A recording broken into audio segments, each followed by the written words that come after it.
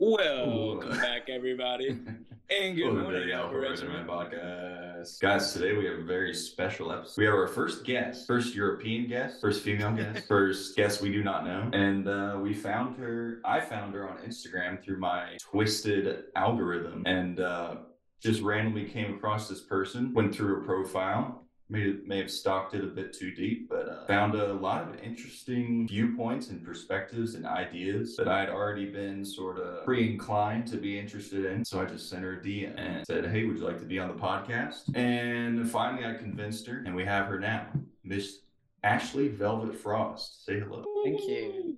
Very happy to be here. I think I'm popping a lot of your cherries. First European, first woman. So this is going to be A ton, yeah, I'm a looking ton. forward to this. Yeah, we're Yeah. still looking to break into the American market. We haven't figured it out yet. No, yeah, only overseas has worked so far. But so Ashley is let me tell me if I'm saying this correctly. You're a neo emotional release. Would you call yourself a therapist? Practitioner. And you do And anger anger alchemy work. Yep, anger work. Yeah. So for the people who are listening who are like, what the fuck are they talking about? Can you tell us a little bit about what that is, if I possible? think I can.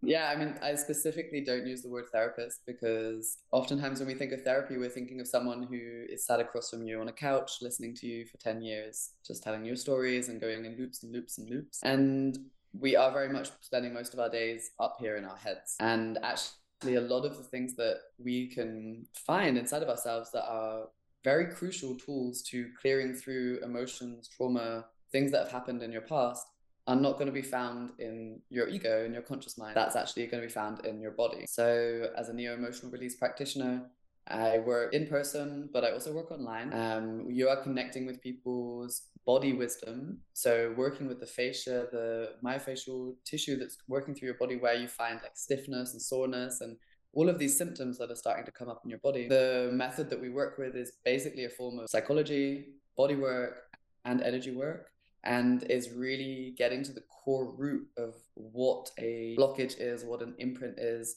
that's influencing someone's health or their mental health or any of their behaviors in life. It could be relationships, etc., etc. Like the list is endless of what I work with. So yeah, I'm working as a practitioner for this, and through my journey, anger was coming up a lot, like in my own initiation of life. So in the last 2 years, I've really been working specifically with that emotion. So you could say I'm an anger coach, but realistically, like anger is the gateway emotion to all the other ones. So once you're working on that, sadness comes, joy comes, fear comes, pleasure comes, all of those things afterwards. So yeah, that's really what I've been working on.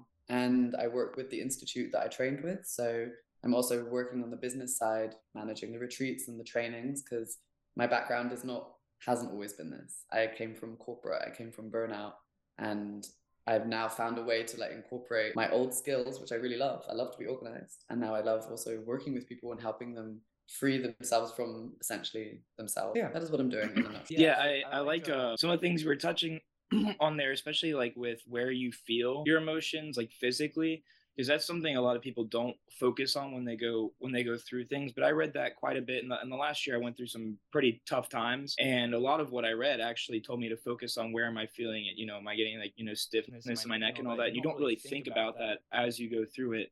But to me, it always stopped just kind of there with recognizing it, because then I think all it was trying to do was help me realize, is this emotion coming on? Do I feel that tension in my neck? Am I about to start freaking out about this thing?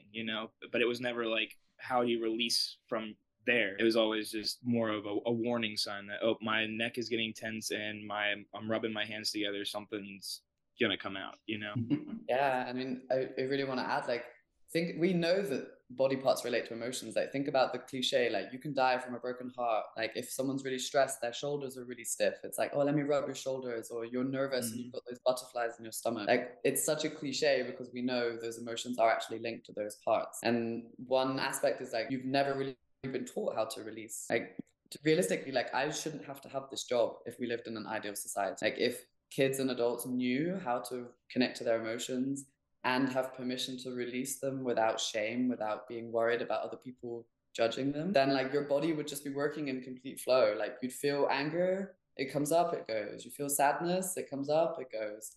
But that isn't really happening at the moment. That ability of like, okay, like my shoulder hurts right now. Okay, what am I feeling right now? Oh, okay, I'm feeling tense. Okay, I'm feeling a bit anxious. Can I allow that I feel anxious? That's kind of uncomfortable. Not really. Okay, then you just stay with that. And that could be all you get to for that point. It doesn't mean that like every time you're going to release that emotion and you're going to like be healed.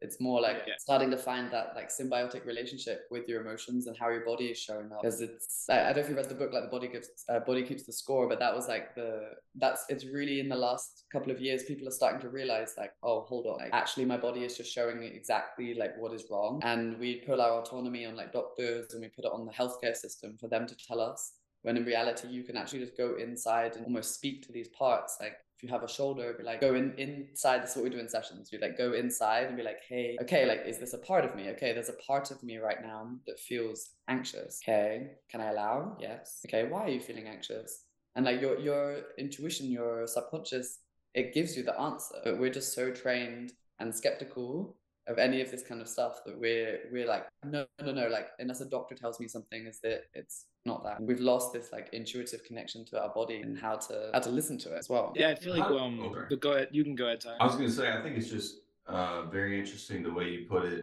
practically. The butterflies in the stomach is related to like nervousness, and tension is related to like your back. Are there like other examples that maybe people have commonly and they don't really think about it like being associated, like, oh, my body's doing this. This must be like the subconscious emotion that I'm not like dealing with. Are there other examples of that? Yeah, and I can also tell you why that's the case, why we're so out. Like really imagine this, and it's kind of relevant because I'm staying with my best friend who has a baby. Like from the moment we're babies, we are trained to not trust our body's signals. Like you wanna cry and no one comes to get you because they're sleep training. Like you know that you as you grow up a little bit, like you start being like really happy and someone's like, no, don't be so loud. Or as men, boys, if you start crying, it's like, no, like don't cry right now, stop being like we're so often told to ignore our body's signals. Like I remember as a kid, I really like there's some relatives I didn't want to hug, but then your parents are like, no, like go hug them, it's your auntie or it's your granddad. But in that moment, my body autonomy was like, no, like I don't want to hug anyone. And they force you to go over your boundaries at the expense of someone else's needs or their ego. And we're just like so many ways growing up just learned to ignore what our bodies say. So then as we get older and we're working, but we're tired. So what do? We have a cough. Whereas our body probably needed a nap, but we can't do that because we're working in a system that means we have to work. Yeah. Like you're around someone and you're like, you don't really agree with what they're saying, but like you're kind of holding back from saying stuff because you're like, I don't know if I feel I can speak right now and express myself. We're always just like second guessing the signals our body gives. Like an emotion comes up. I had this for myself working in corporate. Like I wanted to cry sometimes. Like if something happened and I was really overwhelmed, and then my whole body is like wanting to cry, and I'm like, no, like you're in a meeting, like don't cry, right? Push it down. Don't be a fucking human being. When in reality, like that's what we are. Like it's supernatural. Like your body just wants to cry. It may cry for 3 minutes. It's already passed, and then you can move on with your day to the next thing. And we're just ignoring it inside ourselves. Yeah. Absolutely. I was actually going to touch on that when what you were saying earlier too about like, it seems like children and babies, because my I had a nephew recently pop up into my life, but it seems like they have no problem with that, and from the onset we're definitely trained to suppress those feelings, absolutely.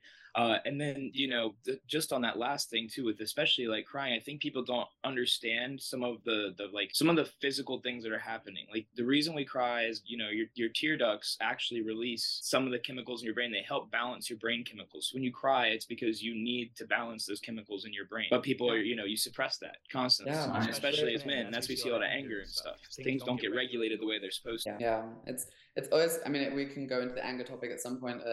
It's very interesting because the emotion of anger and sadness are actually hugely interlinked. And I mean, I work I'd say 80% I work with women, and their problem is they don't feel their anger enough. Like it's so deep and suppressed, and they're just like they'll just cry instead of be angry, or they'll just be the good girl. They'll be really polite, and it's like that emotion is like very deep for them to find. But the sadness is super easy. But then with the men that I work with, it's the opposite. They can very easily sometimes tap into this emotion of anger, but underneath that is actually like a little boy that just needs to be held because maybe the dad was not there or something happened, or there's whatever developmental trauma or incident happened or progressively happened growing up. The space is just not given there, or permission is not given for men to be allowed to be sad. So instead, there's hyper-aggression. And then you see that in the world. Like, we live in a world that's mainly run by men, and there's a lot of aggression going on in this world. War, rape, abuse. And this is coming because actually, like, there's a lot of sadness there, but it's just not allowed. Even like you think of Putin or someone, like there's actually just like a sad little boy under their whole facade that just needs to be like seen by his dad, and that's not happened. So he goes to war with another country. Lovely. I mean, it's a very big example, but like it happened in that trickle down. You see that with like if you think of men in your life, like I always love the idea of the macho guy in the gym who's just like, yeah, like the gym is my therapy, blah blah blah. I'm like, but when did you last cry? And they're like, yeah, like 15 years ago. And you're like, that's a big red flag, sir. Yeah. So you think that maybe Putin invaded the Ukraine because of daddy issues? Yeah, maybe like I'm loving this. Boom, roasted. Putin's a crybaby bitch. So while we're on the topic of childhood, I wanted to ask you. This is one of my I ask this question a lot to like family members and stuff. What is maybe not the earliest, if you can't pin it down, but one of or some of the most formidable earliest memories that you have in your human experience? I'm going to call it like impactful memory. Mm-hmm. I mean, this is one that I've also brought up with my own therapist, but I like specifically have memories of my parents like arguing a lot when I was a kid. Like we had like you call it a basement, we call it a cellar in English. We had a basement, and I specifically remember like my parents arguing, and then I would like run and hide in the basement and like cry, and I'd be like holding myself and like crying because it's like, for me, I remember feeling it's like your parents are your like rock, your safety, and if they are arguing, that feels like very, very scary because you feel like your whole world is crumbling and you can't really control it. And it's not that there was not like violence or aggression. It was more just like they don't know how to regulate their fears, and it was about money often. That then they would like it's like two kids arguing basically. Now I see this as an adult. So I remember then like going and crying, and that's something that's like a child should not have to be alone in those moments. Like a child age like 6, I think I was at that time, you don't know that your world is not going to end. Like you really need an emotionally regulated parent to hold you and just hold you until you stop crying. Like, I'm here. You don't need to stop crying. If you need to keep going, like cry, I'm here. Like, you're not alone. And I mean, you see this that's what gentle parent and people are doing gentle parenting. When the child is expressing an emotion, they're allowed to let that emotion complete, not be like, oh, this is really inconvenient for me that you're crying right now because I need to work or I need to do this, but just like sitting with the child, letting them scream if they need to, letting them cry, because their nervous systems are so much smaller, and like there's so much energy moving through, they can't verbalize everything that's happening to them. The experience is so intense. And I barely know anybody in my field that has had parenting like that. Like all of us have had in some degree not had our needs met or validated when we needed them as a kid.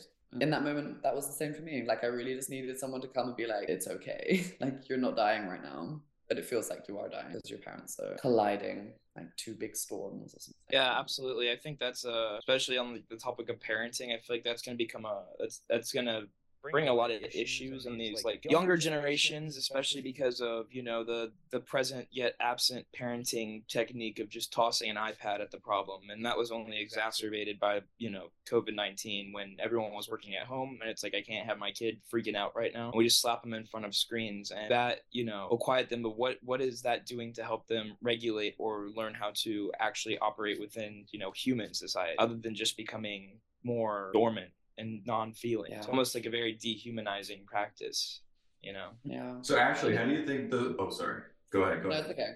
I just wanted to add, like, it's such a tough angle because it's like also COVID was such an intense period for parents. Like, I cannot imagine, like, I was Zooming with coworkers and they've got like 3 kids at home with them and they're doing their job, and that, like, I cannot even begin to comprehend. And that's also like a lot of the clients I've worked with, like, they are parents. Like, a lot of people I work with are parents who are having a lot of issues in terms of like, how do I regulate my anger? How do I regulate my emotions? Because unless they can regulate, your child is an exact mirror of you. So oftentimes when there's things going on with the kid, they're just mirroring back what they're picking up in the parent, but the parent is unconscious of it and it's being passed already down to the child to express. So it's, COVID was horrible in that sense. Terrible. Yeah. But Tyler, you were going to say something before I was chatting? I guess I was going to ask, like, do you think, upon reflection, do you think that was like the first domino to sort of fall to lead you into this profession and sort of lifestyle? I would say that I was to be honest, and I didn't know this, but I was depressed since I was 12. Like,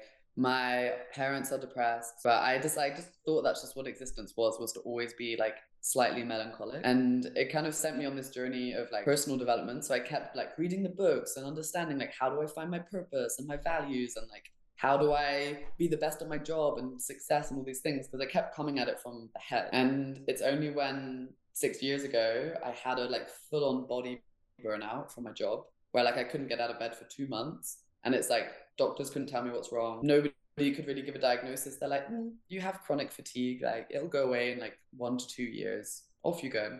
We can maybe give you a therapist if you want, but like they're useless. So it was kind of, that was really the trigger where my body stopped working in my favor, and that sent me on the path of really looking into emotions. And it was a brutal initiation. Like, I'm not going to say the last like 5 years haven't been like intense as hell. Like, so many things had to happen where like my emotions fucked me up in a way where like you act really badly, or you act unconsciously, or you're acting from a place of like selfishness or hurt or greed. And then at some point I was like, this is not how I want to live my life, and something needs to change.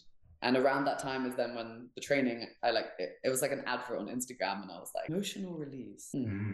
I have no idea how to deal with my emotions. Like, okay, I think I'm going to join this training, because I'd like quit my job by that point and was trying to be a coach. I knew it was something I needed to do. And yeah, so I don't think it started early, like age 6. But so it was an Instagram ad that sort of turned you onto this.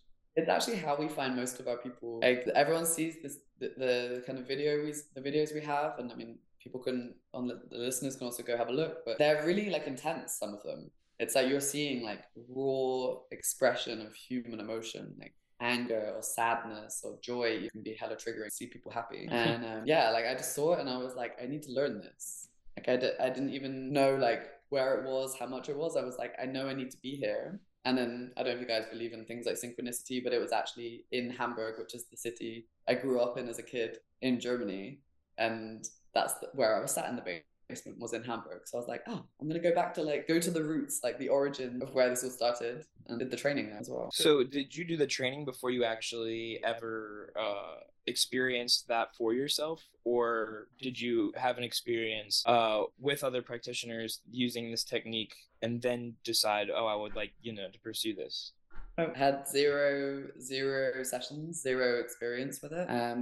It was also only the second round of people ever training in the method. And that's actually, honestly, like at the moment, I'd say like 60% of people join us before ever having had a session, because they're just like, I know that this is something that I know. Is this like a widely accepted practice? Is this something that's been going on for a while, or is this kind of a newer thing? Like, how is it viewed by like the psychiatric community? Yeah, so it's actually, the word neo actually stands for like new. So emotional release has been around for like 40 years. The founder of like emotional release is actually now in our team. He's like 75 and he's joined us as like one of our team members. The method used to be much more like body work focused. So like you go to a session and they're like poking your body like with intense pressure, and like, of course, releases are happening. Like if someone prods you in your psoas muscle for 5 minutes, of course, you're going to like scream in anger at some point. The thing is that this is not really that suited for people who have like very subtle traumas. Like if you've got sexual or physical abuse trauma, someone coming in and like poking your body really intensely is like it's going to trigger like PTSD. Like it's actually not what the body is needing in that. And what's kind of come about with Neo is that incorporating psychology and the like parts work in particular, I don't know if you guys know about this, but it's like gold. If you want to look into parts work, you can do this with yourself, but incorporating that into the body work means that you're actually like getting to the root. Like in breath work, yes, you release emotions, but you don't really know like which precise event or moment clears. So you're always getting like a certain depth, but with Neo, you can get to like such a depth that people come out of it and they're like, that session was like 5 years of therapy in like an hour and a half. And yeah, it's still relatively new in the scientific field. Like we have a lot of therapists joining us for the trainings. And in America, I mean, now only because Dr. G, I don't know if you've heard of him, but he's based in LA. He's been bringing more and more like events and things to the USA market, because we're primarily Europe based. And yeah, it's just like there's a wave growing right now. And I think that's why it's like we're filling our trainings way ahead. Like we've filled up already till next spring, all of our trainings. And it's just really needed at the moment. There's not enough people offering this. So would you say this is like a good starting point for a lot of people who are maybe skeptical about therapy, or a lot of people who kind of go through life like I should think maybe to themselves like, oh, I should talk to someone, but like I don't know if I really need to. Like, you think this is a good place to get started? Because it's not as much. I feel like a lot of people who don't have those deeper, larger traumas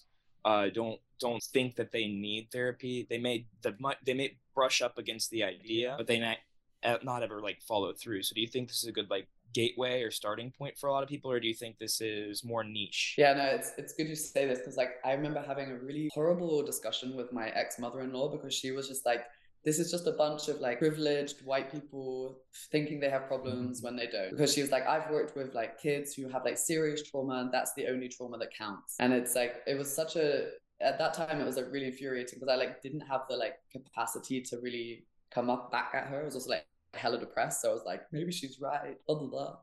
And basically there's two different ways you can look at trauma. Like, you can look at trauma that's like the really big traumas, which are things that shouldn't have happened, and then there's also smaller traumas, which are more developmental ones, which are things that should have happened but didn't, like being hugged enough by your dad, being given enough space by yourself, or like not having annoying siblings that were like in your way, of things like things that are more around like nurturance. So it could be that your parents were too strict, or they were not strict enough. Like, both ways can kind of mess you up there. Like, for myself, and a smaller trauma is that both my parents are like so disorganized that they would just pick me up late every time. Like, minimum half an hour, I'd just be like sit there, and it's like, it's not like a hugely traumatic event, but like that cumulative every other day being late picked up, and you're just stood there and you're helpless because you're like 9 or 10 and you can't drive yourself yet. Those still are like really annoying, because a part of your ego is like, fuck you guys. Sorry if I don't know if I can swear on this or not, but like there's a part you can fucking swear all the fuck you want. You can say whatever the fuck you want. Good, because I'm British and we swear a lot as well. Like, there's a we got a thing here in the States called freedom of speech. Go ahead. Like, your child ego also deserves the space to be like raging. And anytime like my mom would then get me and I'd be like, you're always late, and she's like, shut up, I'm trying to do my best, blah blah blah. Like, these are also traumatic events, but we don't allow that to be. So oftentimes, yeah, people are like, I don't need therapy, like nothing, I'm not adopted, no one died yet, like nothing intense, I wasn't abused that I know of. Like, all of these things that are big things that they don't see. So when people come into sessions like this, it could be like something so simple that like you're maybe always having a relationship dynamic that repeats with partner after partner after partner, and you're like, I don't understand why this is happening. Like, whenever at some point I let people in close, then I close off and I can't connect with them anymore. Like, that is still something to dig into, and that could take you 10 years to do with a therapist. Or you do a session, and then if you're feeling like your body is ready and open, you'd be like, oh, it's actually because anytime I went to speak to my mom, she never had time for me. So I learned that even though I love my mom, it's better to close and not connect with her. And that's the thing. Like, these sessions can be, yes, they can be intense. They could be like crying and yelling, blah, blah, blah. But they can also be super mild. Like, a release could also be like one tear. It could be one aha. You're like, oh shit, that's what's been going on all this time. Like, that is also a release. Like, that is also an emotional release. So I think for a lot of people, they assume that you have to be wanting to have like big intensity and all this like theatrics, which is what you see on the Instagram. And like, that makes for good content. Exactly. Like, people are like, oh, okay, I'm kind of drawn in by this. But I've had some of the most like touching sessions I've had with people have been so gentle, because it's just about integrating yourself, parts of you back again. Like, you're all scattered, and there's like people's influences all in your body and in your life. Maybe a teacher, maybe a bully, maybe a first partner. Like, all these moments are like we're still carrying them around, and it's just about like letting go of those and reminding yourself like, actually, this is what is me, and that's that person, and I'm ready to let that go. So I don't think you need to be like niched. I don't think you need to be years deep in this work, but you do need to at least be open and curious as to what's going on inside. So yeah, like, if someone comes to me and they're like, if they say they know they need this, then they're already. But if somebody's like,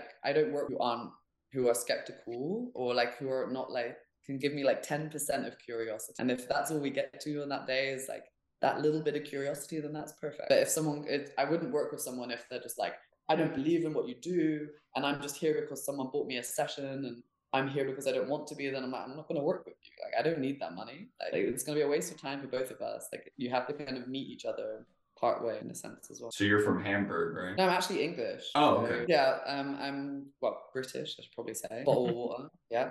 I'm British. I grew up in Germany, and in Hamburg. In Hamburg. And Brady kissed a girl from Hamburg. No, she was from Warsburg. Oh, sorry. What's it called? Warsburg. Wurzburg. Look at him, he's blushing. I can't do it. With a W. I'm not blushing. It's 98 degrees outside. I'm in Florida. It's so weird because I studied there for 1 year. That's why I'm like, I did a year abroad at that time. It's hilarious. That looks like a sweet place. I've never been. It's super sweet. It's actually like an hour from where I am right now. But the last like nearly 9 months I've been traveling nomadic because we're doing so many trainings. And, like I was in LA, I was in Mexico, I'm in Europe for the summer, and I'm coming to Florida next spring. So where in Florida? I'm gonna go to Orlando with my parents. Oh, that's like that. So my town is like smack dab between Orlando and Tampa. I'm like an hour from each. Perfect. Then you're gonna have a session next spring. Damn, Brady. If I'm still here. That's if I'm not in Atlanta, Tyler. Don't count me out yet. All right. Yeah. So and then I've been in Amsterdam and Holland for like the last 6 years, aside from now that I'm traveling. So that's like actually my base because I don't really want to be in England. So yeah. What's your beef with England? Things don't work so well over there. Like I don't know if you heard of the thing called Brexit, where like I know about that a little bit. Where I mean, if people don't know, it's like there's a thing called the EU. And it's a great thing because then you can travel easy, you can live in different countries easy. It's just a lot easier. And the UK was like, yeah, we don't want to be in that anymore. And I was like, well, I feel quite European. I grew up in Germany, and I just think things work better on the continent. I can totally understand that. Mm-hmm. I feel like that's how it really should be over there, since everything is very connected over there. It's a lot like the States. I feel like people have a different understanding of Americans and feel like we don't travel much because we don't all leave the country all the time. But if you've ever been here, you'll realize like I could drive 8 hours today and I'd still be in the same state. Whereas if you drove 8 hours today, you passed through like 3 countries. Like honestly, if I drove like 2.5 hours now, I could be in France. Yeah. Whoa, that's sick. And if you drive like a couple of hours down, then you're already heading towards Spain and Portugal. Like it's I've always kind of thought of all those countries like how we have the states set up. Like they're just states, but they're localized and they all have a lot more of their own culture because unlike coming up quickly through industrialization, they were all kind of stuck in their little towns for hundreds of years. So it's pretty cool. Yeah, I mean, you guys also times, but it's I don't know. Have you guys been to Europe yet? Tyler, have you? I haven't. No. You guys eat beans for breakfast. That's pretty fucked up. Yeah, that's a weird thing, People do that in South America. Like, why is it just you beef on the British for that? All right. Yeah, I guess. Yeah. You guys have to sit for breakfast, like pancakes. Like, come on. That's you can't lie. We have that's smart. We have the best breakfast. We have top tier breakfast. Yeah, nothing like 2,000 calories to start the day. Yeah, right. Yeah, well, we invented our breakfast. We go work out in the fields all day, but no one works in the fields anymore. So when you eat your 3,000 calorie breakfast to get started on the day, and then honestly, I need 5 naps at lunch or at work. I've been to the States a couple of times, like New York, Florida, LA, and your portion sizes just like blow my mind. Sorry, like you order something and then you're just like, okay, amazing. Like, they're like, no, this is like just the starter. I'm like, this is double the size of my meal. I'm like, what? And then it's wild. Yeah, we live in excess. It's kind of ridiculous. I agree. Yeah, it's unnecessary. That's why we're the best. What do you guys think? What do you think the most like repressed emotion in America? Because I mean, you guys are there. What's the most repressed emotion? It's definitely not anger. Yeah. I would say, actually, this leads to a good point. I would say sadness. I think America is a very I would say it's a very like stoic place. It's very much like we have this kind of idea to just be strong, level head. We're the I can really only speak for like men in America. I don't really I can't really speak on the experience of being a woman and what that's like here, but as a man it's very much just like man up, do your thing. It's your burden to bear. You might not ever be thanked, but you're gonna work hard, pull yourself up by your own bootstraps. but I'm definitely people get angry. I mean, it's very regional. That's the thing. Like here here's the best way I can describe it. So here in the South, there's this thing called like Southern hospitality, and everyone's pretty nice to each other. And you go to a restaurant to order your food, you're having a full conversation. Hey, how are you? I'm good. How are you? What can I get for you today? Blah blah, all that. Whereas if you're like up north in New York, like it's like they don't even say a word to you. Just tell them what you want. They turn around, they get it. And someone described to me like this one time on the East Coast of America, people are kind, but they're not nice. And on the West Coast, they're nice, but they're not kind. So if you like had a flat tire on the East Coast, some guy would pull over and he'd fix your tire, but the whole time he'd be like, you fucking idiot. You don't know how to fix your own goddamn tire, whatever, blah, blah. But on the West Coast, they'd pull over and they wouldn't help you. They'd just be like, oh, bro, that sucks. I'm sorry. And then go on their happy little way. But I feel like in America, as far as being a man, it's a very stoic culture. We're very much since the inception of the place, we've been very focused on Judeo-Christian principles mixed with the ideas of the Enlightenment, and so it's been very, very stoic, trying to tap back into a lot of those Roman ideals. And that's why you see our classical architecture that was built in everything built in like the 1700s through like the early 1800s, even earlier than that, was brought over from the ideas of the English too. But that's why we tried to design things in that Roman style, and that's kind of stuck with us as an American identity, to be like the new Rome in a sense. Yeah, I mean, fundamental in England, it's like keep calm and carry on. Like that's also like bled over to you guys, like.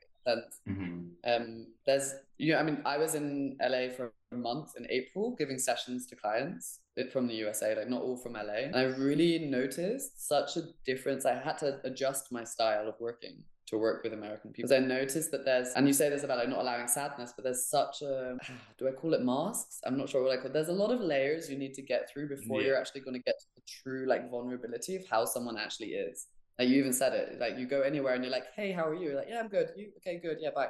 Like it's like a performance that's happening, because actually if you said to someone, oh yeah, actually I'm not feeling that good, that like, I didn't actually want to know like what's really going on like deep down. Yeah.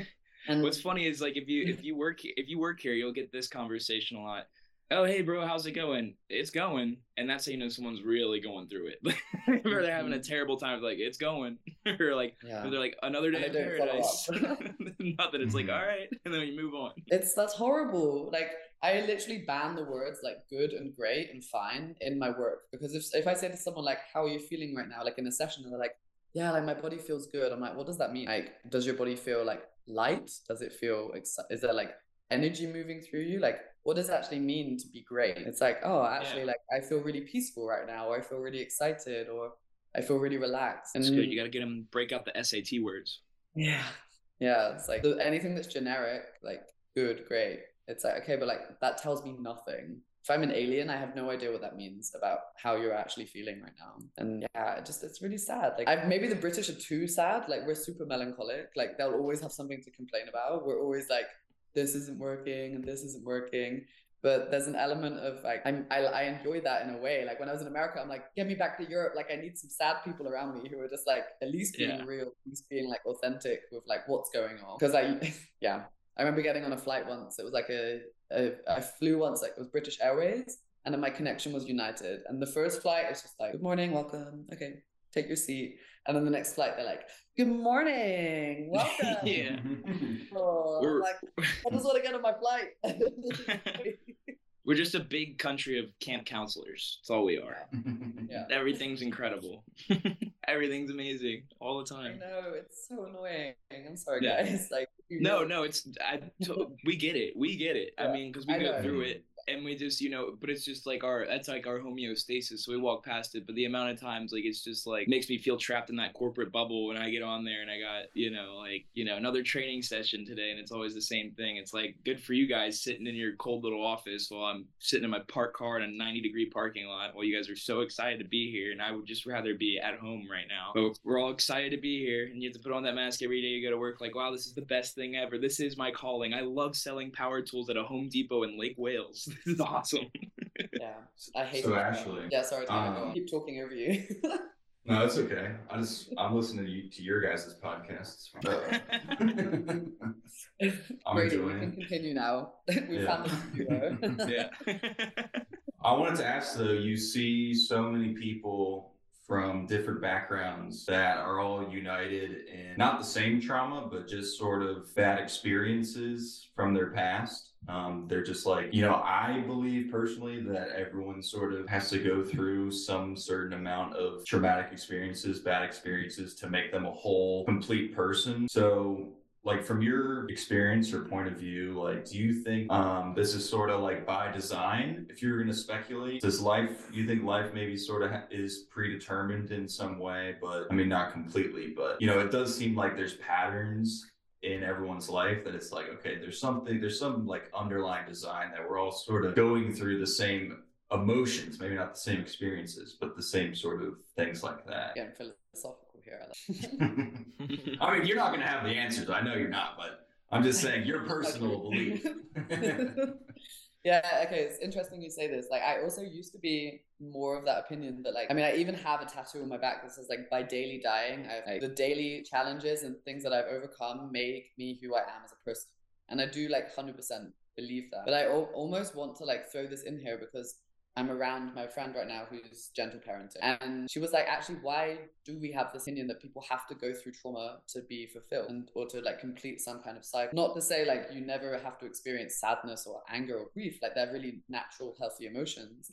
But it's almost in a way of like a trauma occurs when we're not really allowed to feel those emotions fully in whatever shape or form, which is normally coming from someone breaking a process. So when I'm watching my friend gentle parent, like if her daughter trips up and hurts her knee, like yes, it's painful. Yes, it's sad. And she's allowed to feel that. It moves through her. And then it's not traumatic. Whereas like if potentially like something had happened when you're younger and then you're not allowed to feel sad and then you store that inside and then your body learns like, I'm not allowed to be sad about this. I just wonder if like, is that actually true that we have to go through pain and trauma? Because I've worked on some people who, I mean, it was somebody who they didn't even need a session, and it's hilarious because I just look at a book on this bookshelf and it's the name of this person. That's super weird. Like Rainier, but essentially they had like healthy parents, they had a good upbringing, they had like no intense trauma, and they weren't a douchebag. They're like a super kind person. They navigate their day. They're like working a job that they really enjoy. And I had a session with them because this person their partner had lost a baby, so that's like a big trauma. And then when I'm asking him like, how are you navigating with this, and he's like, yeah, like we sat together, like we've cried together, like we've gone and went and like did a pretend burial, and like we processed through it, and it's actually like not traumatized him because he has the ability to regulate those emotions through him. So I don't think it's that like, of course traumatic things are going to happen, but I really feel like we can be better prepared. We could have been better prepared to handle those things from our upbringing, and I feel like that's what like a lot of us are doing now. It's like when we have children, when I have kids, both of you guys, haha. No, but like when we have children, it's essentially like, can we provide a more nurturing space and more accepting space and more loving space for that kid to be ready to handle when life's traumas? Because yeah, I don't know if it's predetermined. That would be getting a little too spiritual. Like I do believe that we have to go through certain challenges. Like I've had this myself with like chronic illness and certain things that have come on my path that if I hadn't felt those, I wouldn't be able to hold space for people right now in their own process. Like everyone I'm working with that's going through a challenge, it's like I can kind of see the future, and I see like, oh, this woman is really struggling with this topic, and I see that in like a few years she's going to be able to help other people with that topic, like almost preparing you, initiating you into whatever area of life that's like, it gives you that wisdom, it gives you that patience, it gives you that empathy that you can't buy empathy. I see so many people. Before I did this emotions work, like I joined a coaching program, and it pissed me off so much. Like I'm really a person about authenticity. And these people were like, yeah, like, I think I'm going to be this kind of coach, or I'm going to be this kind of coach. And like, I'm just going to finish this certificate and be this coach. I'm like, cool. Like, what's your experience with this topic? They're like, yeah, I mean, it's just, I did some meditation a few times. So I think I could be a meditation coach. Or like, okay, like, where's the juice? And I think that's what I find with the emotions thing is like when people are really tapping into like deep rage, deep sadness, joy, pleasure, like when it was never allowed before, that's expanding their ability to hold that in themselves and others. So I don't even know if that answers your question, but my ADHD brain just goes off on many tangents. So I love it. Yeah, that's what we're all about. Big tangent, guys. It is pouring out here. I might have to move inside. Can you guys hear the rain? Okay, as long as you guys can't hear it, it's fine. Okay, sorry about that. I just had to throw that in before I ruined my entire audio. It's a morning in Florida, so naturally it just decided to monsoon. It's literally sunny and it's coming down harder than anything I've ever seen. That's what she oh. Hey! So like, what do you think are the ways in which like processing the emotion sort of makes the weight of it, I guess, lift off of you? Do you think it's sort of, maybe it's all these things, or like, you know, like at least accepting that it's happened to you, and that way, you know you have to deal with it? Or do you think it's like coming up with a reason on how it's benefited you, or at least maybe you realized that it happened for a particular reason? Or Yeah, I would say that's almost like the word closure. Like when you realize that something happened for a reason, but that happens retrospectively. Like in the moment, or when the emotion is like really intense, like you're not gonna be there like, this is happening for a reason. You're just gonna be like, I feel horrible right now and I don't know what the hell to do about it. Like the closure and things like this seemed, for me at least, come like way after. Like when you're like nostalgically looking back and you're like, what has happened the last 5 years? And you're like, wow, actually, if I hadn't done this and this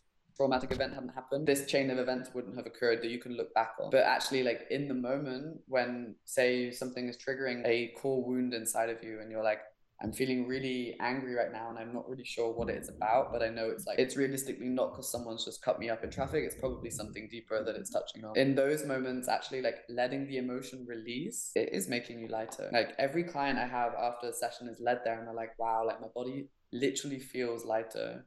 Like people's faces change in sessions. Like they come off the table and it's like they've literally like morphed into like a different face that's like less heavy. Like eyes look lifted, eyes are shining like diamonds. The facial muscles, when people stop holding tension, like in their jaw and in their cheeks and in their like forehead, like this, like people's face relax. Like people get less wrinkles, Jesus, from doing this, because it's like the tension in your body is like, okay, cool, like I don't have to be like this, I don't have to navigate my life like this. We don't even realize we're tense most of the time before starting to do this work. Only when you suddenly, someone touches your shoulders and you're like, oh, ow, and you're like, oh god, I didn't even know that was like sore right now, or like someone, I don't know, pokes your leg. Like ideally you could be poked everywhere. It sounds really dodgy, but like in an ideal world, like anywhere you get touched, if your body is not holding on to like emotions, then it shouldn't hurt anywhere. Like your calf, your hamstring, your foot, like if anywhere in your body you feel that there's like tension or pain, there's something there to look into. Yeah. How do you feel about like the idea of being stoic? Because I feel like we personally, Tyler and I, focus a ton on that in our friends, and we read like Marcus Aurelius and go through and send each other, you know, like stoic quotes, meditations, and the idea that we're just vessels through which we can react to stimuli, and all of your control is based on how you react to things. Do you think that's counterintuitive to what you practice? Do you think that they're kind of hand in hand? Because I feel like, you know, the one downside to that kind of philosophy is that you end up repressing a lot of things that you, because you're in control of how you process things, you may not process them properly. Yeah, stoicism is suppression in some shape or form. Like the word react is really good, because when we're doing this kind of work, you're essentially moving away from reacting to responding. And that's like a huge difference between those two things. Like, especially when it also comes to anger. Like if a stimuli comes up and you react to it, it's not controlled. Whereas if you are able to, you receive it, and this could happen in like a microsecond, but you're still coming from a place where you understand what is happening or what the trigger is. You know that, okay, if I react like this now, it's because I'm being passive aggressive when really they've hurt my feeling, but I'm not able to communicate that. And through doing emotions and anger work, at least for that emotion, you're at least able to be like, okay, I understand right now that I'm angry, but it's not because of this. It's actually because it's touching on this core wound, and I have a choice now of how I respond. It's like one of my coaches calls it like the sacred pause. And I feel like stoicism is good for that aspect, but it's like one half of the journey. Like you are also still an animal, human vessel with an energy moving through it. Like emotion is energy in motion. It's something that literally just wants to move through you, wants to be felt, and it wants to leave. And it isn't making you like less enlightened, less stoic for letting that emotion pass. If anything, it's like hella mature to do that, because you're like, okay, I realize right now, like if I just let this emotion sit and simmer, if I'm going to be stoic about it, where is it going to go? Okay, it's just going to get pushed down. And then it's going to show up in like body symptoms, illnesses, diseases. Whereas like if we just let it flow and let it out, and that can take like 30 seconds. Like emotional release doesn't have to be hours of screaming. It's like a muscle that you have to train. So like when people do meditation or people do yoga, like it's a practice. Like your emotional release is also a practice. And at some point now, like this is how it is for my reality. Like something bothers me, I feel it, I cry, and then within 2 minutes I can start laughing again. Like it's like you're just flowing like a child. Like we just want to take inspiration from how kids are. That's essentially what we're trying to get ourselves back to, because that is our true essence of living as humans. That's quite literally what we're like told to do as well, you know. And most, you know, philosophies, there's always a lot of endearment towards children. You're finding your inner child, or, you know, reverence towards children. I mean, I'm Catholic, so I come from a Christian background. A big thing is that, like, it's in the Bible, there's a part where Jesus says that it's much easier, you know, for children to get into heaven than any adult. You know, it's much easier, like, because the way they go through, like he said, like, you know, let the children come to me, you know, like, don't prevent them, don't stop them, you know, kind of thing. So I feel like the essence of all this is that we have been trained since we were children. It's been putting up roadblocks to train you how to be an adult, when in all, you know, reality of it is we had it right then because we didn't know any better. There was no training. There was nothing in the way.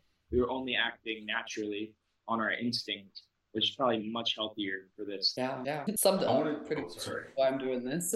I wanted to ask, you don't do any of the like the massage, do you? Body work, you mean? Oh, you do that one? Where you do like the pressure points? Yeah. On the body? Yeah, so this is the thing. Emotional release also works online. So, I mean, you guys also, I'm happy to offer, if you guys want to have a session to like see how it feels to have it on, like online. Like you called it an exorcism, but like I literally even last week had a client literally have an exorcism through a Zoom. Like I'm not even in the room with her, and it's like huge processes going on, and like entity was leaving her body in a way. Like I'm always a bit like wary to say that word, because it's like I actually think they're more like some really suppressed parts of ourselves that are coming out and leaving the body. But the body work, it's something that it took me a year to really be comfortable with it from when I learned it, because it's like you really also need to give yourself as a practitioner like a lot of permission to go like quite intense.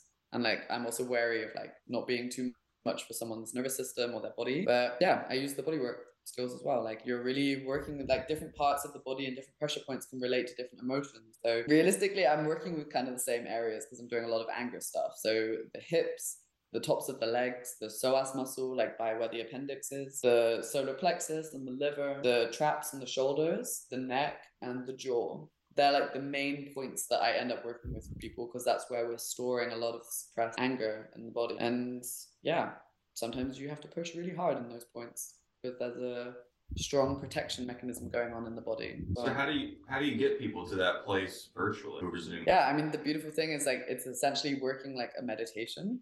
So that it's cool. We call it logging in, but you're like getting someone in such a deep state of meditation where they're still here. Like you're talking to them. At some point, you're asked questions and you're going through the body. Like, where do you feel anything right now? And they're like, oh, like I feel it in this point. But the beginning part is so crucial, because you're essentially getting them out of the cognitive ego mind and into the body, like the subconscious realm. And yeah, basically like a session in person is just more intense. A session in person is normally quicker, because you can already be that person. You're grounding them, you're touching them, you can like help with the energy moving through the body, you can already start like pushing into certain areas. But when it comes to anger, it flows really easy. Like it's, I don't know what to tell you. Like I know how to let it build up. Like you can really think of anger being like an orgasm, or at least maybe a female one, where there's like a build up, and then a release. I don't even know what that is, to be honest. Yeah, I've never seen that, dude. I always thought the orgasm was the friends we made along the way. I mean, I just it's like you guys are like, what is a clitoris? I'm like, yeah, okay. That's yeah, like but for real, where is it? But where is it? It's always higher than you think, boys. Just saying. Like belly button area, or yeah, close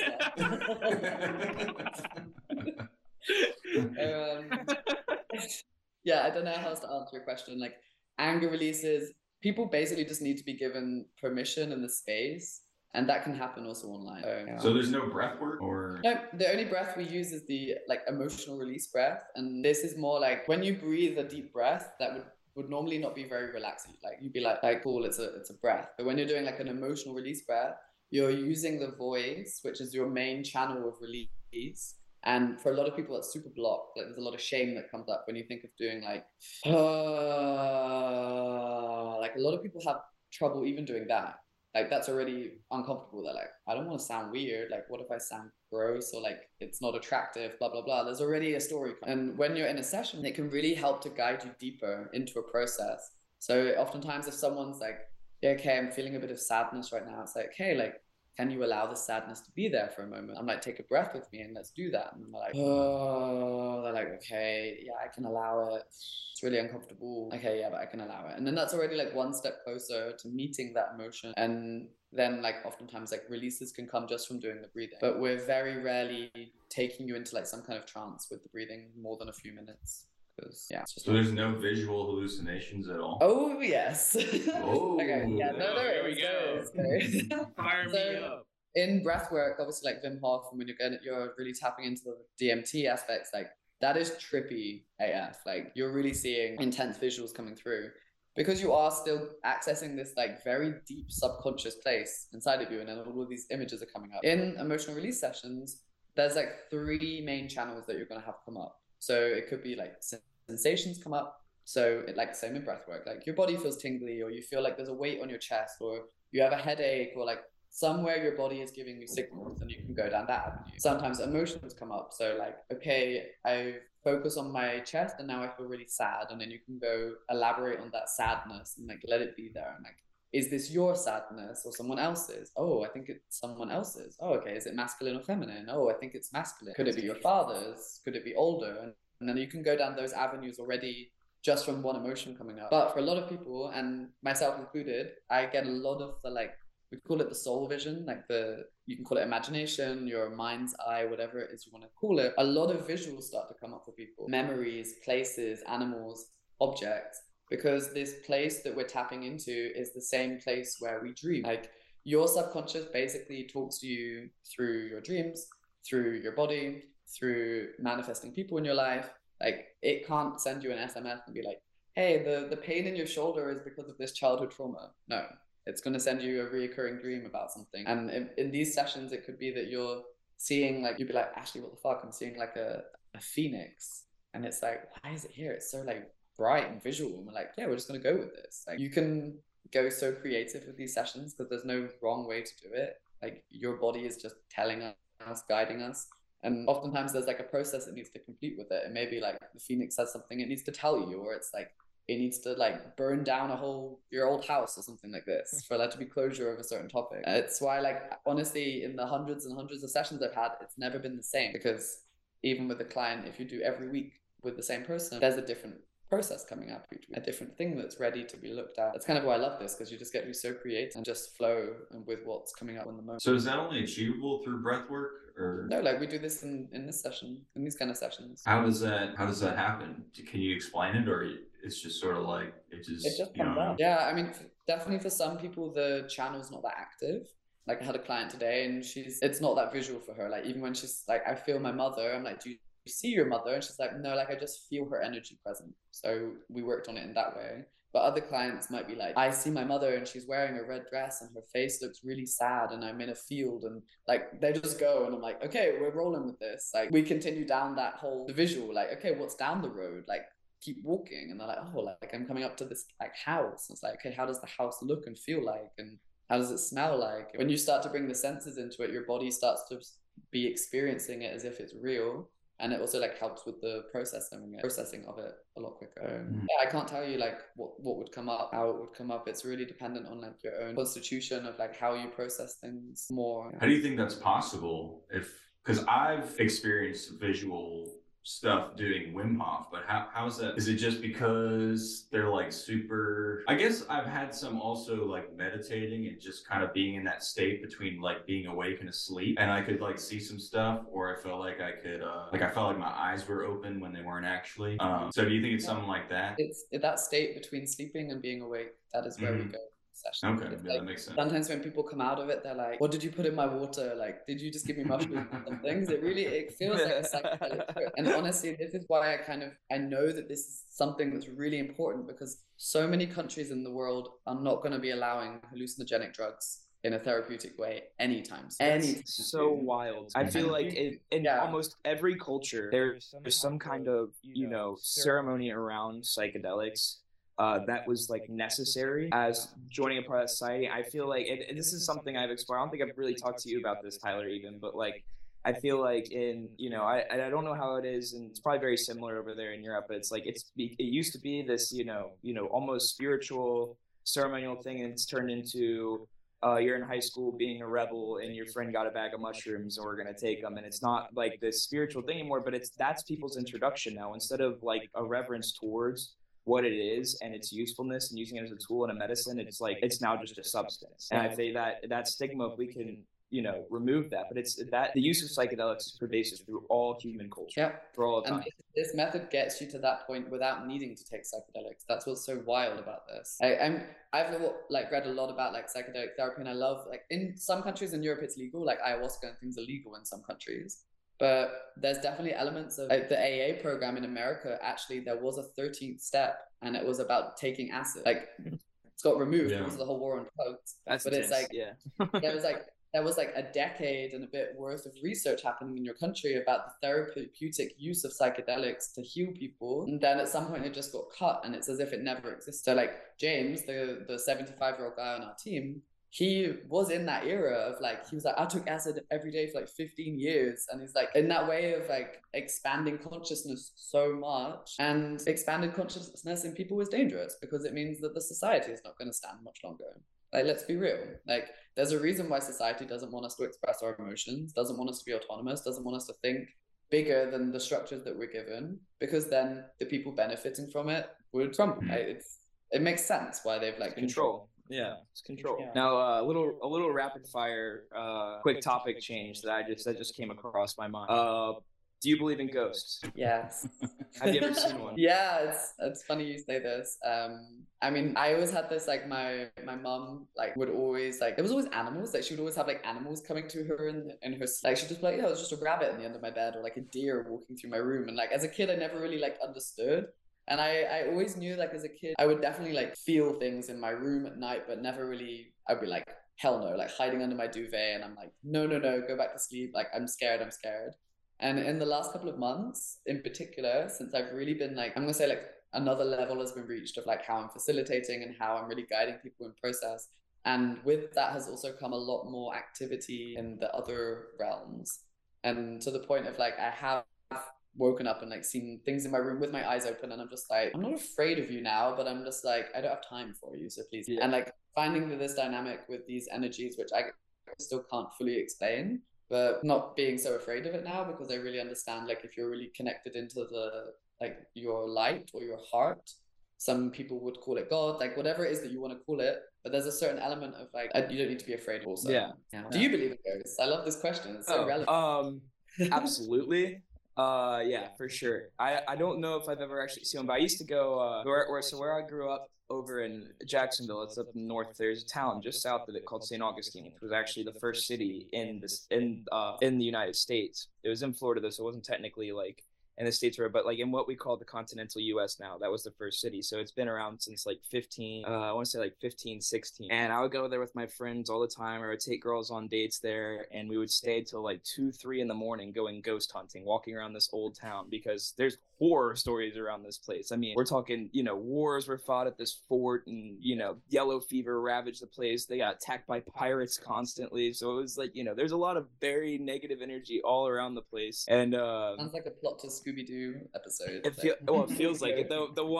The one I can say that undeniably freaked me out was we were in this like medieval torture museum in this place, me and my ex-girlfriend, and we walked into this room, and there was this device, which was just a large saw over a table, and we were just standing in there. It was just us in the room. This thing was not connected to anything. You could operate it yourself. You could pull on this rope and you could operate it yourself if you wanted to. But while we were standing there alone in this room, it just slowly started to go, and then it went like full tilt swinging. We were like, all right, time to get the fuck out of here. Not hanging out for that one. Yeah. But yeah, so I've definitely weird stuff like that, and I've definitely seen stuff in dreams. In dreams, I've had some terrifying dreams that I cannot explain, which I don't know if I've ever talked about this on the podcast, so I might go into this. My scariest dream ever. Have I talked about this, Tyler? Do you remember? I also have a scary dream that I'll talk about too.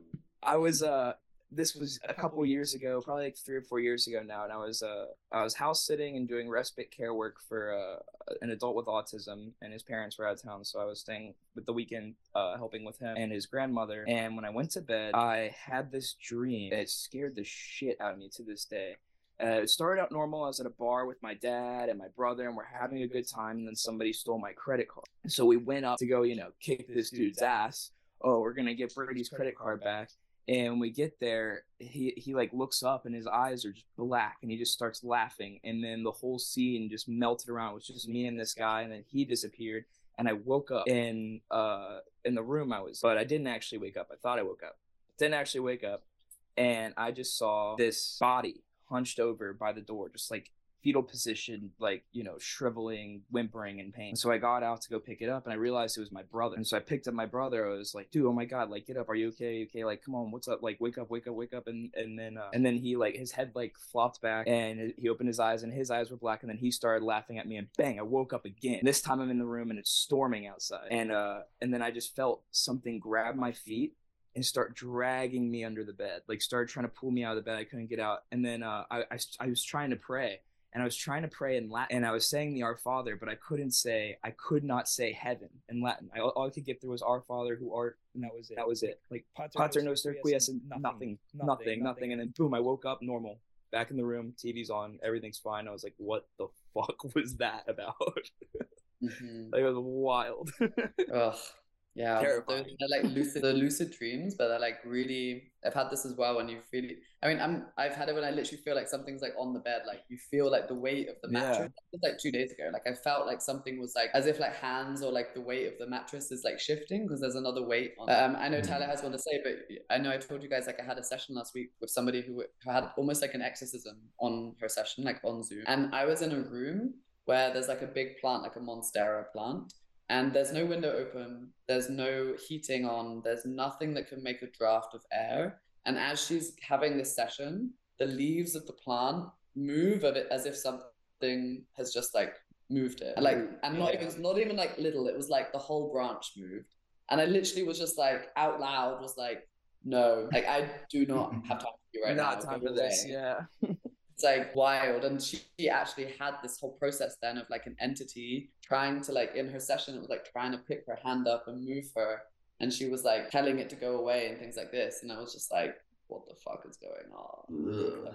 Yeah, fuck that. Yeah. But it's I have like a mentor who she's really very open. I'm gonna call it psychically open, but she's had this happening for many years. And she's kind of been guiding me a bit with this. And she's like, the more you're leaning into like holding space for so much intensity of other people's processes, like the darkness of people's stories, like I'm exposed to every day. I have to have a lot of protection to that in a way. And naturally, like there's just a lot of collective topics going on in our planet, in our world that are like really fucked up. And of course, if there's somebody who's like trying to hold that and like work through that for themselves and for other people, these fucking things are like, oh, okay, we're attracted to the light. And it's like anamorphic. So yeah. I want to hear Tyler's dream now, though. Yeah, I do. Mine's pretty short, but basically I was it was sophomore year of college, and I was sleeping next to my girlfriend, and we had been watching recently this docu-series on Netflix called Don't Fuck with Cats, which was basically about a serial killer. Yeah, it was about a serial killer, and that night I drank like a lot of Kratom, and in my dream, it was just my girlfriend's face surrounded by like a black mist and like tremoring sort of, and then a cliche evil voice was like, do it, kill her, do it. And then I woke up and she was like, you were choking me in my sleep. And I was like, all right. Yeah, sorry about that. So nothing like that has ever happened since, but I think I shouldn't be watching those evil documentaries. Bad energy before bed. No more negative energy before bed. Not at all. Thank you. All right, other rapid fire question. If you could live in any other time period and place, what would you choose? I feel like ancient Egypt. Ooh, solid choice. I mean, I know obviously like anything back in time, you're fucked in terms of medical care and like life expectancy. But I mean, I have also like an Ankh tattoo like on my chest and things like I feel very intrigued and connected to ancient Egypt. Like I've had a lot of sessions, a lot of dreams where I've been back in this place, like in these like temples in this like in the sand. I also love the movie The Mummy. Like let's not talk about like the the ones after it, but like at least the first two. We shall not talk about 3 or 4, but there's just something that like deeply intrigues me, because like also that time so far back in ancient history, I feel like we just don't have any real understanding of what happened back then, like what the pyramids are really there for, how ancient technology actually works, how old these things are. Like I still really feel like aliens or some form of beings came down and like had a big influence on how like early civilization was. And yeah, I'm just kind of curious. I'd love to go back to that.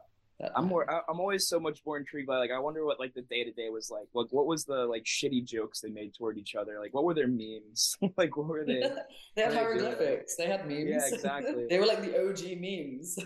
That's actually a perfect transition to my next rapid fire. What do you have you heard about any of the UFO and alien stuff going on over here in the States right now? I know that they like the Pentagon basically said like UFOs are real and we can't identify some of these objects, and that's about it. But have you been having more sightings? Is that also? Yeah, there was a recent sighting that's like been it's pretty undeniable what happened. People are like, this is way too, like, if this was really just like a hoax, then why do they care so much? Like, why'd they shut this whole thing down? Tyler, I think you might know more about what happened. The Las Vegas one? Yeah, the Vegas one. Yeah, basically they just called the police, and then when the police got the call on their body cam, there was like a bright light in the sky when the cops showed up. No, the stuff before that, where the thing it like crashed in their backyard, and the dude said he saw like a 10-foot figure. Oh, I saw this. Yeah. I saw this, like the cam, and he's like on the phone to the police. Mm-hmm. Yeah, and he's like, there's like a weird tool thing, and it doesn't look human. And yeah, I saw this like on the depths of conspiracy Instagram reels. Love them. Yeah, love that. So since you're British, when you saw The Mummy, were you like, this looks like a good mother movie? Say that again, sorry. All right, no, sorry, it's a bad joke. The Mummy. Oh no, jokes always so bad when you have to repeat The Mummy. Sorry, no, it took me a second. I was saying, since you're British, when you first saw the movie The Mummy, were you like, oh, this must be a movie about the moms?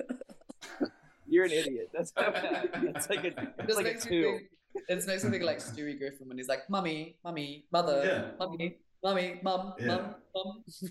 Well, we don't want to take up too much of your time since we're well over an hour, but I did want to end at least.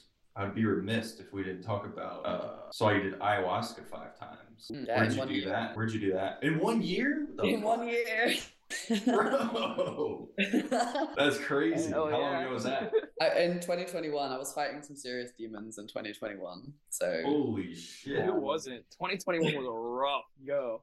That was a rough go for everyone. Yeah, there's I don't know if you guys have heard of this astrological thing called a Saturn return. It's like something that normally happens for people around 27 to 30. There's like a time period that like basically if you're not on the right path, normally things in your life like fuck up because they need to crumble so you can start coming on your right path in the right way.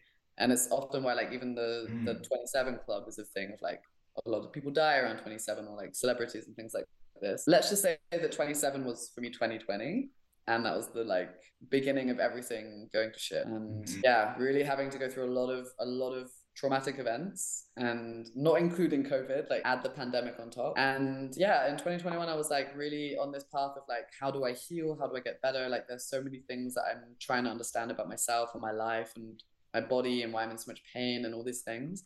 And yeah, I did ayahuasca in Belgium and in Mallorca. Those are the 2 centers that I went to for it. And it was heavy. Like I definitely enjoyed some of it for sure, and I got like a lot of insights, but after the last one I fell into like an 8 months depression, because there's also it's getting more and more popular, and in that way it's almost like the support and integration is just not there for you when you do, like you go and it's like 30 people on a retreat and you're there for a weekend, and yeah, they do like a really good closing circle where you can share about your experience and they can like spar with you a bit, but where is the support for like the 2 months after? Like I would really advise anybody that want to do it is like get a psychedelic integration coach or somebody who's going to like help you prepare, help you like also like actually prepare like physically, like what you need to do to be ready for it. And then how the hell do you integrate all that stuff? Because otherwise you just opened a huge box of heavy shit sometimes. And then you're like, okay, how do I integrate this hugely enlightening experience back into like the matrix of my day-to-day life? And I couldn't do that It did Yeah, not amongst all the shit going on. Yeah. I couldn't imagine going on one of those and then coming back and being like, Dad, guess what I just did? Like, just even that aspect, like, you can't even share it with a lot of people because they'll look at you all sideways. Yeah, my parents were like, so were you like dancing naked like cavemen around a fire? And I was like, at times, yes. Like we did as well. Yeah. Like, that's kind of what you do. So was it the synthetic or was it the toad that was pure from the source? Yeah, so ayahuasca is actually a combination of a plant, like a root and a leaf that's combined, and that's the ayahuasca drink. I think what you're thinking about is Kambo, which is the frog poison process. That's like more of a detox process. I actually did that 3 times in 2021, but mostly after I had COVID, because it's very good at like cleansing out if you've been sick, if you've had antibiotics and things like this. The Kambo was actually probably harder because I hate vomiting. And the purpose of Kambo is like they make some gates on you, like they burn some points on your skin and then they place the poison. And then you for like 5 minutes, 5-10 minutes feel really awful. Like you feel like drunk nausea times 10. Like it's horrible. Like your whole body is like pulsing and you're feverish and you're sweating and you just feel like you're so nauseated. And you drank loads of water before, so you vomit. And it comes in about 3 waves. Like there'd be like firstly loads of water, and then you kind of still feel shit. Then you vomit again, and it's like more like heavier, like solids. And then if you can go to the 3rd round, which very rarely I can, because I hate vomiting so much. I hate feeling sick. It's like so intense. Then normally there's like a lot of stuff coming out because it's extracting toxins from like your blood. So you can even see like candida can come out. You can see like the different color of what comes out means like different toxins were coming out. If it was black or green or yellow or orange, like it's a intense process to do, but it's very rejuvenating to go through. And you feel like a fucking warrior for like 5 days afterwards. Like that's what they do this in the Amazon before they go hunt. They'll do Kambo and then they go hunt, and it's like you've got like laser focus for 5 days. Like I launched like a whole coaching program in 2 days because I just had so much clarity. I was just like, I know what I need to do, and I feel like I drank like 1 million coffees, and I feel amazing. And here we go. Yeah, I wanted to Kambo and play Fortnite.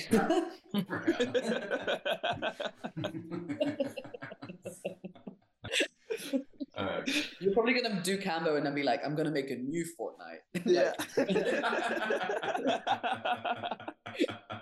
That's what it'll do. It's like there's hella inspiration that comes with it as well. Yeah. Do you think it was beneficial long term, even though you said like in the short term you were like, damn, that was maybe too much? Yeah. I mean, if I could go back to my past self, I'd probably be like, do you more just need a hug instead of going and making yourself vomit again? Like, and that's the thing. This is overkill.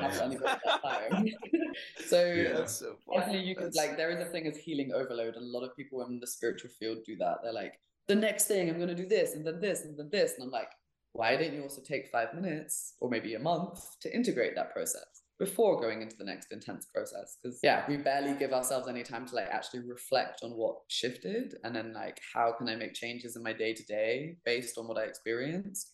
And then when it feels right, move on to the next healing thing as well. That's awesome. That is awesome. Sorry, the dog was doing cute shit. Fisher, come here. This is for everyone. He's got his little turtle. He's got a little snapping turtle plushie that he's in love with. Walked up with it. Sorry, I just felt like sharing. I feel like we covered it all. Yeah. I mean, we didn't cover it all, but I feel like I covered everything that I was definitely going into this that wanted to. Yeah, I really just wanted to ask about the ghosts. So. I'm just over the ghosts. Like, fuck everything else. I really love the rapid fire questions. Thank you. And like, there's nothing else I really need to add. Like, if you guys are curious, like, I'm here if you want to do a session or something, because it's really maybe even give you more insights into actually like what this is about. And if anyone listening is curious, then like they know where to find me. I'll like give you the links and everything. Drop Ashley V Frost. Plug it up right now. Ashley V Frost on Instagram. At Emotional Releases, if you want to look at like the main institute that we, with all the hella exaggerated videos of people being really intense. Do you have maybe any practices that don't involve needing a guide that people can just sort of have in their back pocket to do by themselves? Yeah, on my Instagram, there's loads of videos of different ways to release anger and process through any emotion of anger that's coming up. But like, if you want to go really, really beginner, because actually those emotional exercises are almost like the peak of the build up. Like we were talking about the orgasm before, like you're going to be doing them as the release. But like, actually, if you're at the beginning of that process, like how the hell do I even like activate that energy? Simple things you can do is shaking, like standing up and like for 5 minutes, put some music on and just let your body shake. Like thinking of it like you're shaking up a snow globe. Like if your whole day is spent like rigid, playing Fortnite, like not moving a lot, like the energy is also stagnant in the body. So like doing things that involve movement, but movement that's not like controlled. So even if I said like put music on and dance, it's like don't dance like the white guy at a wedding, like, but actually like how does my body want to move? Like does it want to do like some waves or like curls, or like does it want to move my arms but I want to look really weird, or like stretch in weird places? Because that's also like the facial tissue in your body is then like moving and it's starting to like release the energy that's there. So actually like movement, breathing, using the voice, like they're already like really beginner things you can do before even getting into like emotional release aspects. Yeah. Well, this was so great. I loved having you. This went terrific. I loved every second. Yeah. Same, guys. I could hang out with you guys a lot. Like when I come to America, we're gonna be in touch. I feel like Yeah, hit us up. That'd be awesome. For sure. We're definitely gonna be following your life and career on Instagram. Hopefully you'll come back on the podcast. This was you guys amazing. like we're emotionally so aware now. We know what we're feeling. So now that Tyler and I are better than everyone, what should we do next? It's beautiful because like you guys are so young. Like some people don't even start to realize this stuff until they have like a midlife crisis, and then they're like, maybe I should get a therapist. Like I love that everyone's doing this already in their 20s and like thinking about this kind of stuff, because it already means like we're making less damage on each other and on the world as we all get older. Absolutely. I feel like it was the mushrooms probably helped a lot. Yeah. Or it's the moral of the story: do drugs, kids. Yeah, dude. You're never too young for a Vietnam flashback. So yeah, hop on. It's the new age of Aquarius. Thanks everyone for listening. I enjoyed this a lot. This was great. Thank you so much to Ashley B. Frost on Instagram. Everyone. All right. And thank you for listening, my brothers and sisters in Christ. Let's get out there. Let's get healed up. Yeah. Let's get healed up. Pop your potions right now. Pop your shields.